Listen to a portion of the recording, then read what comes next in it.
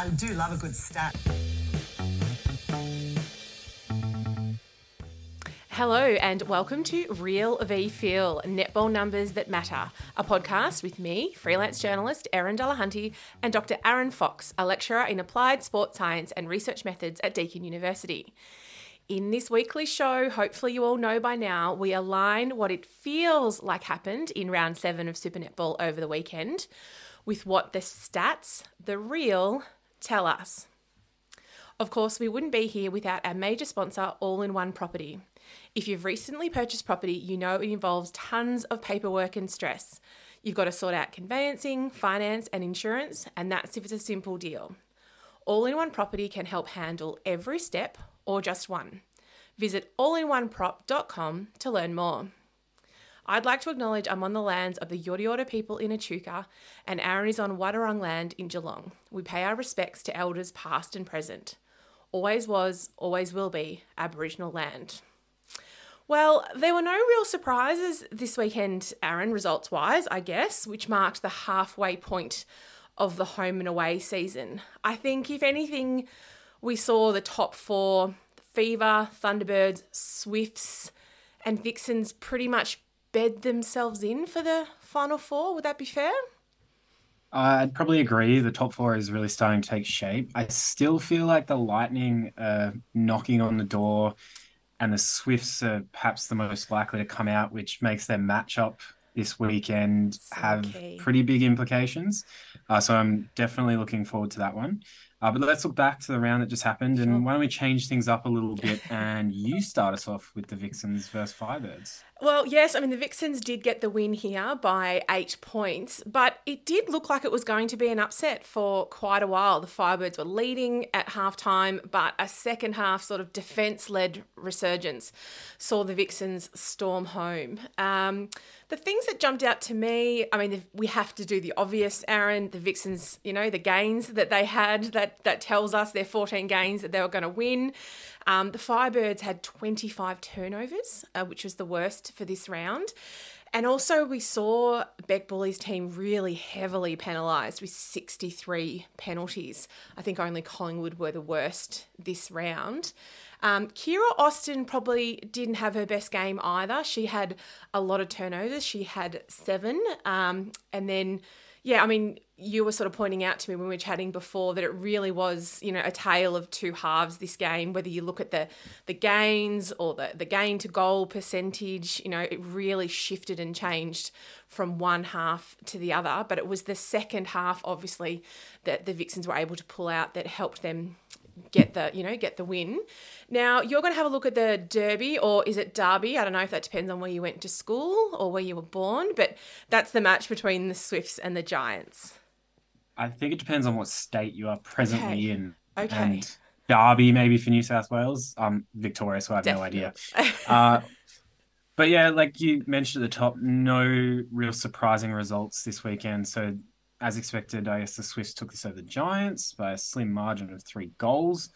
Some things that really stood out in this one, we had Helen Housby, first game shooting at 100% for her, although volume was only at 15 shot attempts. So not super high, but still 100% anytime is always good. Mm-hmm. Sophie Dwyer had a maybe good and bad shooting game, 7 out of 8 super shots, but interesting, she sort of went missing when the side needed her in the last quarter, and that's where some misses started to come out. Mm-hmm. Like in game 1 of the round, there was a bit of a shift after halftime with gain to goal conversion, the Swifts coming out and converting 100% of their gains in the second half. And the Giants didn't have a single gain in the last. Yeah. Ouch.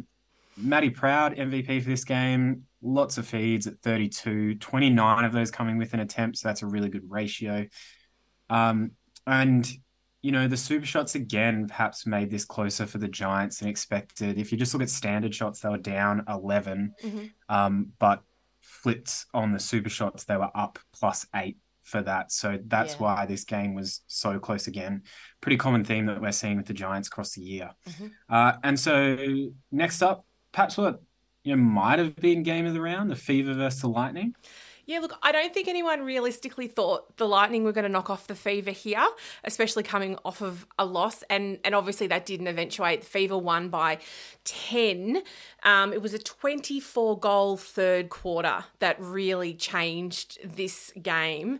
But I have to say, after 5 or 6 minutes, when Courtney Bruce and Janelle Fowler both kind of crunched out of first gear and got into second gear, they really didn't look like losing it, despite the Lightning's, many super shot attempts.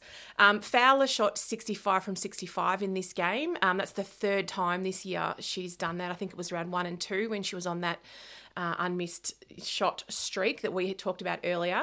There was also a couple of really interesting things about possession that we're going to dig into later on in the pod. Both sides had 100% gain to goal. So that's pretty tidy work. And then Fever had a 91% centre pass conversion, which a few people have been asking us, where does that rate across the season? So stay tuned and we'll give you some answers. Somewhat surprisingly, Steph Wood actually had the most gains for the Lightning with 3. And Courtney Bruce had the most turnovers. So probably 2 statistics you might potentially expect to be opposite. Now, you're going to have a look at the last game of the round, the Thunderbirds versus Collingwood, Aaron. So I'm glad I haven't watched a lot of this game and seen it in full, because what I'm about to say doesn't sound pretty. It wasn't. A lot of the statistics in this match are on the negative side. And so the Thunderbirds took it 52-47, not the highest scoring game we've seen this year. And there's reasons for that. The Magpies, 30 penalties in the first quarter. And we'll talk about that a little bit later on as well in the pod. And the Pies only scored 7 in the first quarter. Lowest quarter score for them this season. And all 3 shooters were in negative net points territory for that. Unsurprisingly, based on what we're saying, this was a good game for the keepers.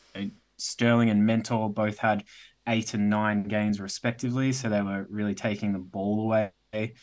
Or maybe their opponents were giving the ball back. It's a bit of both. You could look at it that way. Yeah.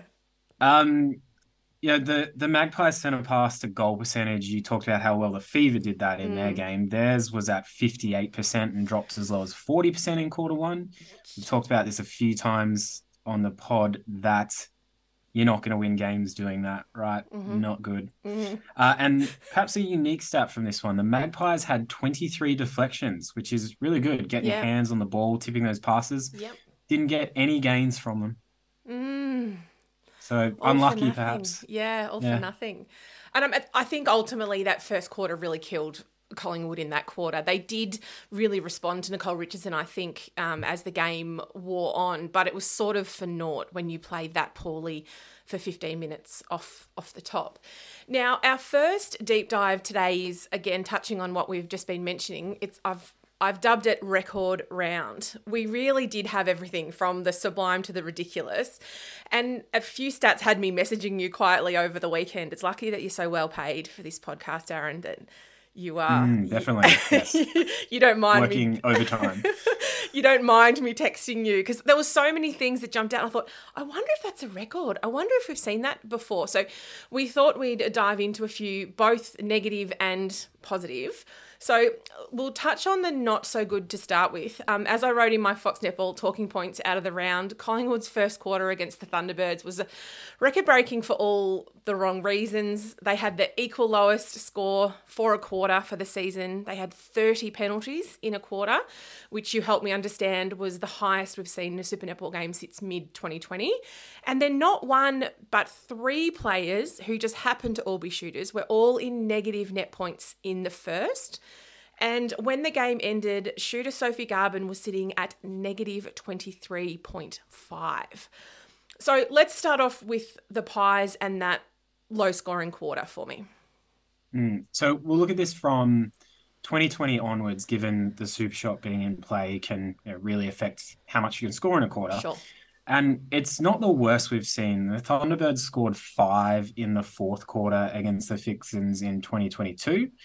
And 6 has been scored 3 times, once in the first quarter and twice in the fourth quarter. So when you get to the Magpies scoring 7 on the weekend, it's the second lowest first quarter score by a team since 2020.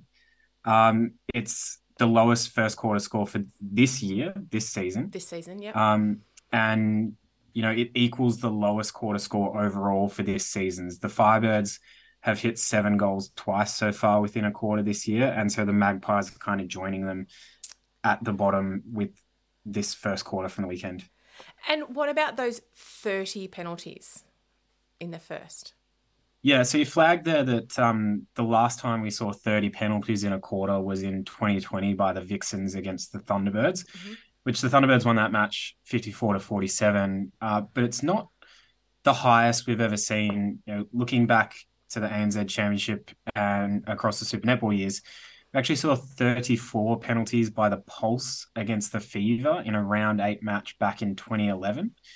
And there are some other examples of anywhere between 31 to 33 penalties over those years, but there's only 8 quarters ever in ANZ Championship and Super Netball where greater than 30 penalties have happened. So this is a rarity. It's easily the highest so far this year. The next highest was 25 by the Firebirds against the Vixens also this week. So a couple of the highest penalised quarters in the same round.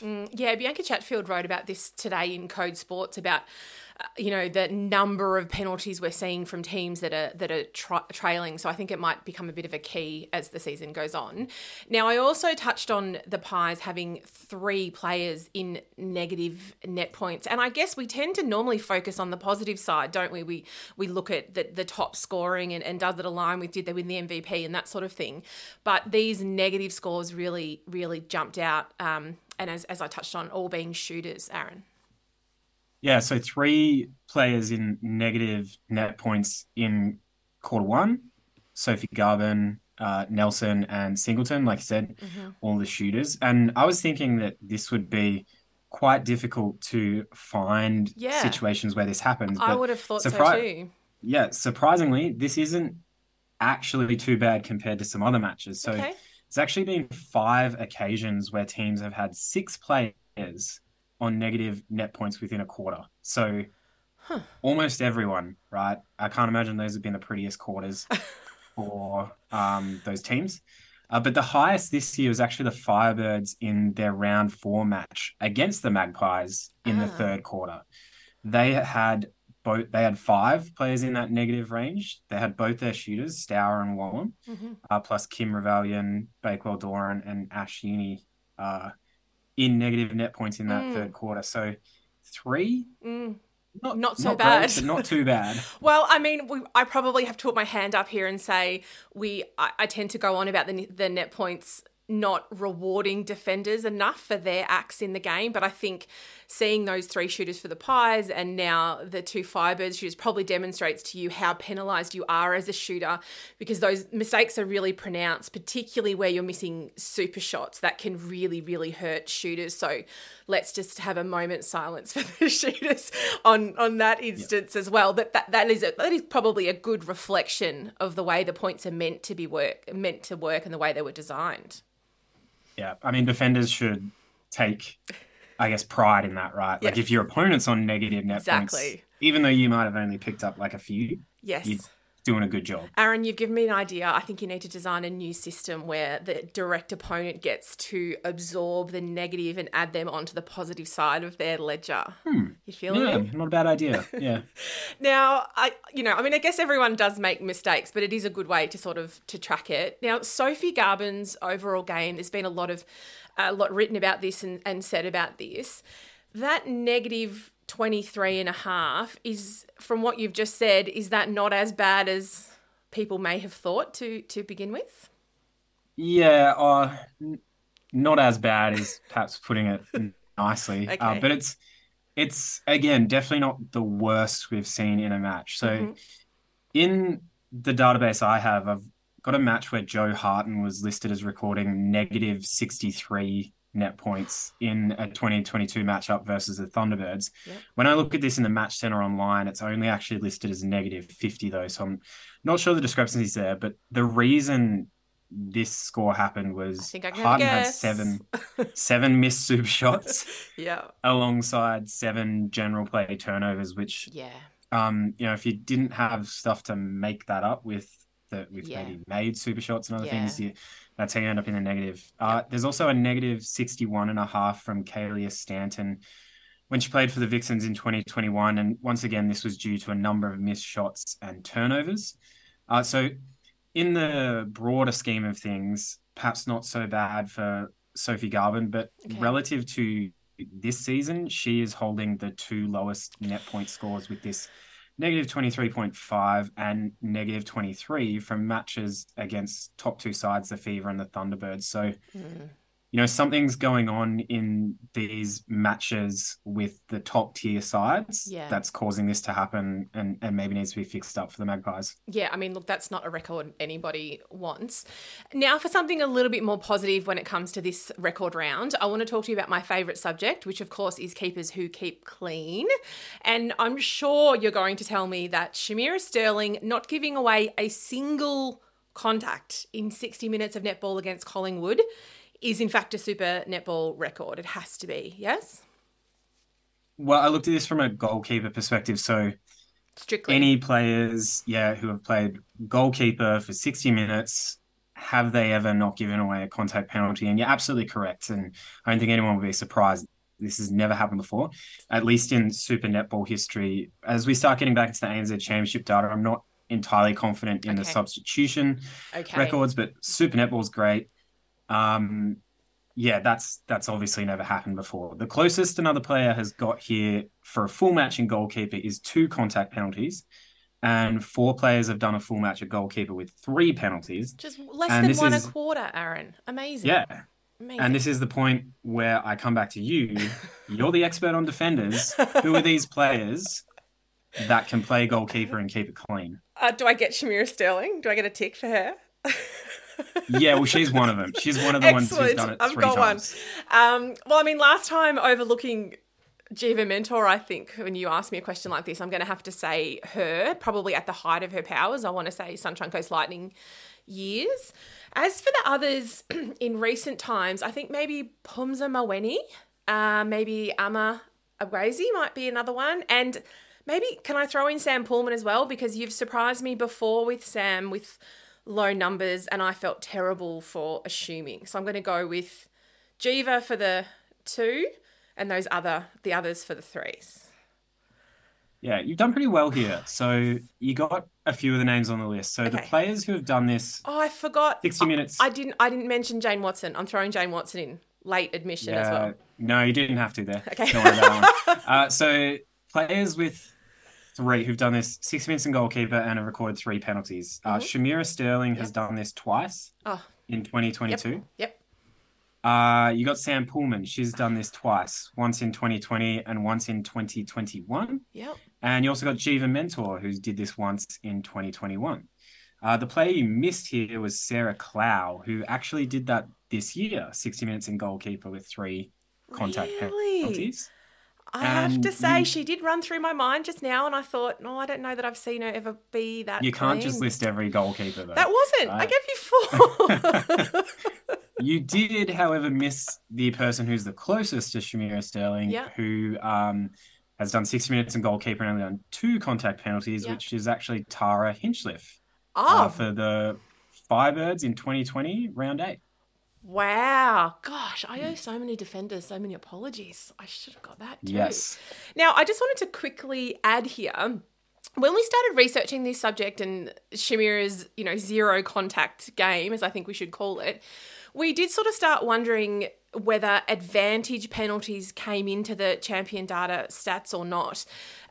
So I checked in with my stats guru at Champion Data, and I can confirm that when an umpire pays advantage contact or advantage obstruction, they don't go on the player's stats. So you might have, re-watching, say, that Thunderbirds game, you might hear that word once or twice. There might be a time when someone scored and Shamera fell at the end and there was an advantage, but that doesn't actually end up on her list, which I found really interesting because I think fans probably assume that they do count, and then the other half of fans probably assume that they don't. And the flip side of that, of course, is where a shooter is shooting and there is a penalty paid, that miss isn't included as a miss, obviously, because they were infringed, in the act of shooting. So we've got one last number that I wanted to quickly look at for this record round, and we talked about it a little bit earlier, and that was that the West Coast Fever and Sunshine Coast Lightning both had 100% gain to goal conversion in their match at the weekend. I feel like perhaps a dominant team will do this occasionally. We sometimes see it. But for both of them, and in a game with such a wide gap, does that happen a lot? No, it doesn't. Short answer to this one, out of the 328 games I found where this stat has been recorded, first time it's happened. Both teams 100% gain to goal. So good one to wrap up the record round with that. A very unique individual circumstance. Yeah, brilliant. In that game. Okay, so our next subject is, you ready? Prepare yourself for this. Ring-a-ding contest for the golden wing-ding bib. Do you like that? I mean, if anyone picked that up on first mention, good for them. Look, now that the dust has settled on the Diamonds selection news a little, I thought we could look at two players who are in direct competition with each other for a place. And they actually play the same position in Super Netball, which is nice. And that's wing defences Amy Parmenter and Ash Brazel. Of course, the stats are always going to be just one part of the selection process, but given most people assume Liz Watson and Paige Hadley, who play at centre and wing attack, are locks for the squad for Cape Town, the wing defence position for me is probably it is the most hotly contested of any on the court. So how do the two measure up at the moment, knowing, of course, that Ash Brazel didn't play at the weekend? I think I asked you to have a look at their key metrics this season and then last as well. What did you come up with? Now, if you've listened to the podcast before, you'll know that we are running on fumes when it comes to wing defense statistics. Yes. Not much gets recorded for their work out there, but we can look at a few things and looked at their average statistics this year and the numbers that stand out between the two. So this is just for this season. And Ash Brazel is out feeding Amy Parmenter in passes into the shooting circle, right? She's getting 4.6 feeds per game versus 1.8 feeds per game for Parmenter, but really obvious positional difference where they're playing. Of course. You're not going to get many feeds from wing defense, but Brazel is probably switching to center a little bit. But that flexibility might be relevant selection-wise. You never know what the selectors are looking for. Yeah. When it comes to the defensive statistics, Amy Parmenter this year is actually out in front for a lot of the key ones. She's getting 2.4 gains per game versus Brazel's 1 gain per game. 3.7 deflections per game versus Brazel's 1.8 per game. And intercept-wise, 1.7 per game for Parmenter versus 0.7 per game for Brazel. Slight difference in contact penalties, but not really that much. Amy Parmenter's at 9.4 per game and Ash Brazel slightly cleaner at 8.7 per game. Yep. Not much. Yep.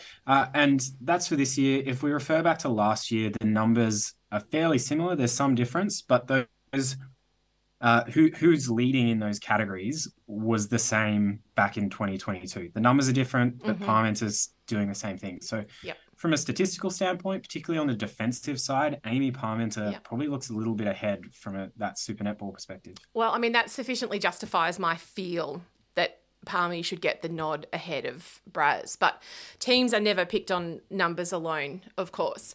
Now, our final subject for this show is what I'm calling the rare breed, the defensive attacker. When I saw that Steph Wood had the most gains for Lightning in their loss to the Fever, it prompted me to think about another one of my favourite things, and that is goalers and wings that work hard, wing attacks that work hard on defence. So, someone like a Kira Austin, a Helen Housby, a Maddie Hay, they're all considered, big assets defensively for their teams. So who is the best defender who isn't actually a defender, Aaron? So looked at players who spent the majority of their time within a given season at wing attack and goal attack. That's how we labeled them as these positions, and then had a look at their defensive statistics, namely their gains and deflections. And we can do this from 2010 onwards, as this is when gains really started being recorded. Okay.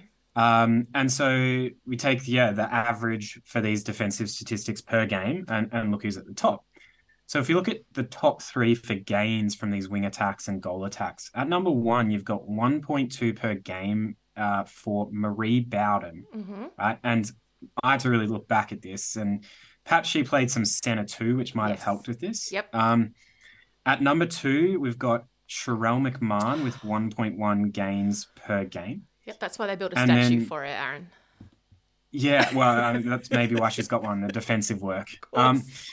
And then at number three, you've got Liz Watson with 0.92 per game. And so they're your top three for gains, just followed by some names you mentioned there, Maddie Hay, Kira Austin, and Helen Housby. If you look at deflections, right at the top is Kira Austin. She's getting 1.6 per game. Then you've got Maddie Hay with 1.4 per game. And number three is actually Sophie Dwyer at 1.3 per game. It's remiss of me to not include her. Yep. And so, again, these players are just followed by Sherelle McMahon, Helen Housby, and Gretel Buetter. So across these categories of gains and deflections, the players that are sort of at the top in both, you've got Kira Austin, Helen Housby, Maddie Hay, which are some players you flagged. And, Steph Wood from the weekend doesn't really feature. So this was a bit of an anomaly for her game.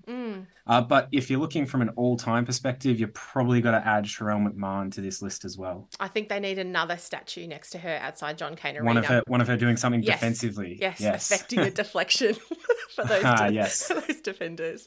But yeah, that actually all sort of feeds back into the the idea that you have. I thought Helen Housby might have been higher up in there, to be honest. Now we have a special offer from our major sponsor, All-in-One Property. Real versus Feel listeners know by now that All-in-One Property can help home buyers with conveyancing, loans, property law, and insurance. They can link you in with a bunch of property services so you can have one point of contact instead of many when purchasing a home. And the best bit is you can use all the services or just some. It's a one-stop shop for when you're buying a home, helping you handle the conveyancing, finance, insurance, and property law paperwork, reducing stress and saving time. And for a limited time, if you reach out to All-in-One Property and mention the podcast, you'll receive 10% off conveyancing services. Visit allinOneProp.com or call 0399829491 to discover how you can benefit from the streamlined property transfer process. It's now that time for Fox Answers the Fans. A couple of listeners, including Jeremy Rich and Georgia Doyle, tweeted us about the West Coast Fever's centre pass conversion rate in their win over the Lightning. So we've decided to just steal that as our question this week. I hope you don't mind, guys. As we've touched on a couple of times, the Fever finished with a 91% centre pass conversion, which even if you quickly look at the other games from this round, is mighty impressive. I think the Swifts were closest at 80%. Where does this kind of rate in the Parthenon of looking after the ball from the centre? So if we look at quarter by quarter statistics, there are examples of 100% There'd be heaps. Centre pass to goal conversion. Yep. There's even one in my database of 106%. Excellent. I have no idea why that's there. I feel like it's got something to do with the super shot, but we won't get into it. Or an extra centre pass, perhaps. Yeah, maybe. Anyway, when you look at overall game, though, for the whole game, you can't maintain that 100%. But this 91% is the highest ever recorded centre pass to goal percentage for an entire game from when this statistic has been recorded. Amazing. The next highest is 85%. So before the weekend, 85% was the highest, and that had been achieved 4 times, once by the Lightning in 2019, twice by the Fever, once each in 2021 and 2022, and once by the Magpies in 2022. So when you add this 91% in for the Fever on the weekend, they actually now have 3 of the top 5 centre pass to goal percentage matches, once each in 2021, 22 and 23. And a question we had a few weeks ago was which conversion percentage leads to best performance? And we found centre pass to goal was probably one to target. And so it's not surprising if the Fever are good at this over the last few years, why they're a good team, right? Yeah, absolutely. And every netballer ever who has played has been told by a coach, all we have to do is score off our centre pass. And it really is that simple, whether you're at the grassroots or at the top level. It's very unique quirk of netball that we give each other a turn as we kind of go around, and you can just look after the ball in that way. It's very sociable. It is. Now, I said this last week, and I'm going to say it again this week. Perhaps another week of Super Netball where there was a lack of controversy, right? Well, you're giving me a look that maybe I haven't paid attention to something. I mean, there's a fair bit of controversy about the Collingwood's first quarter, which we've touched on, but not off court. Yes. Not off court is fair. So when I say this, I'm always looking forward to what's going to come out in Della Bluntly when there is a lack of controversy. Thanks, Aaron. Well, this week I'm going positive. I want to give some props to New South Wales Swift defender Maddie Turner. So who we know that Maddie was dropped from the Australian Diamond squad last week, replaced by Adelaide Thunderbird Matilda Garrett. And whenever there's a team announcement, obviously for the Diamonds, one of the most successful teams in Australian sport, the spotlight naturally falls on the inclusion, the shiny new thing, which is Garrett in this case. While meanwhile, another player's aspirations are sort of lying there in tatters. So it was brilliant then to see how Turner responded to what would have been shattering news during the week in the Swifts' win over the Giants in the Derby. I haven't looked too closely at her stats, but on feel alone, it was one of her best games this season, and she was key in this win. She played both at goal defence and at keeper. She finished with 5 gains, which included 4 intercepts.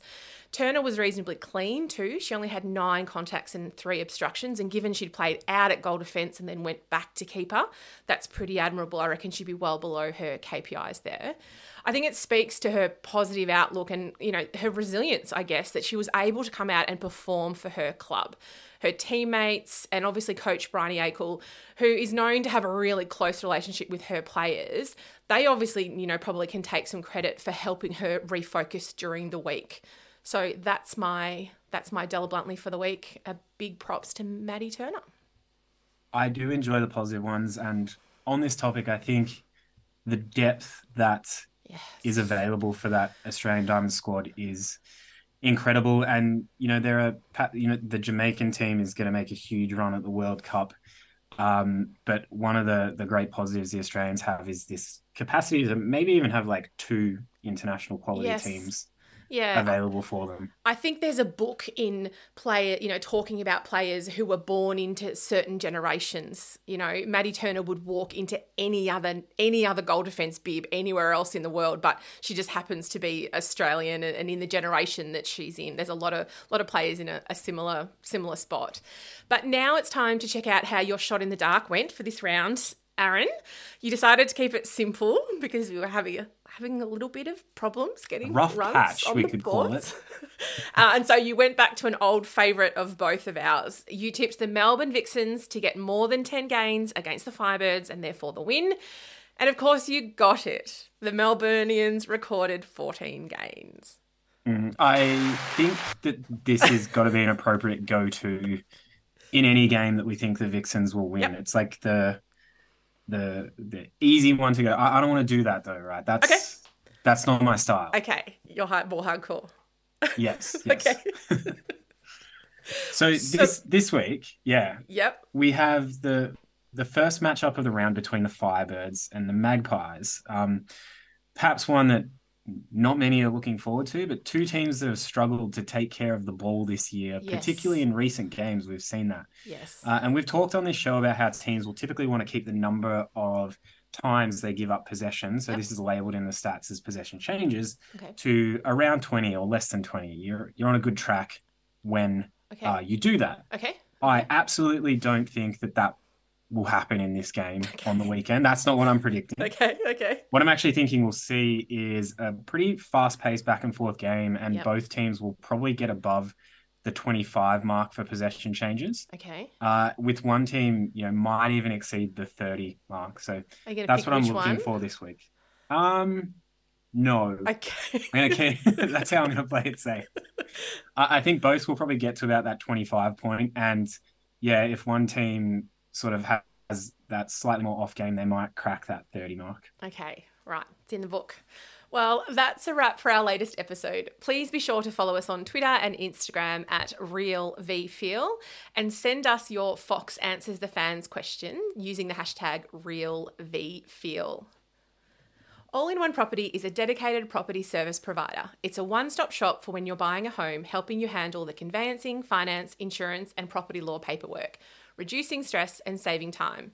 Use all the services or just one. Visit allinOneProp.com to find out more.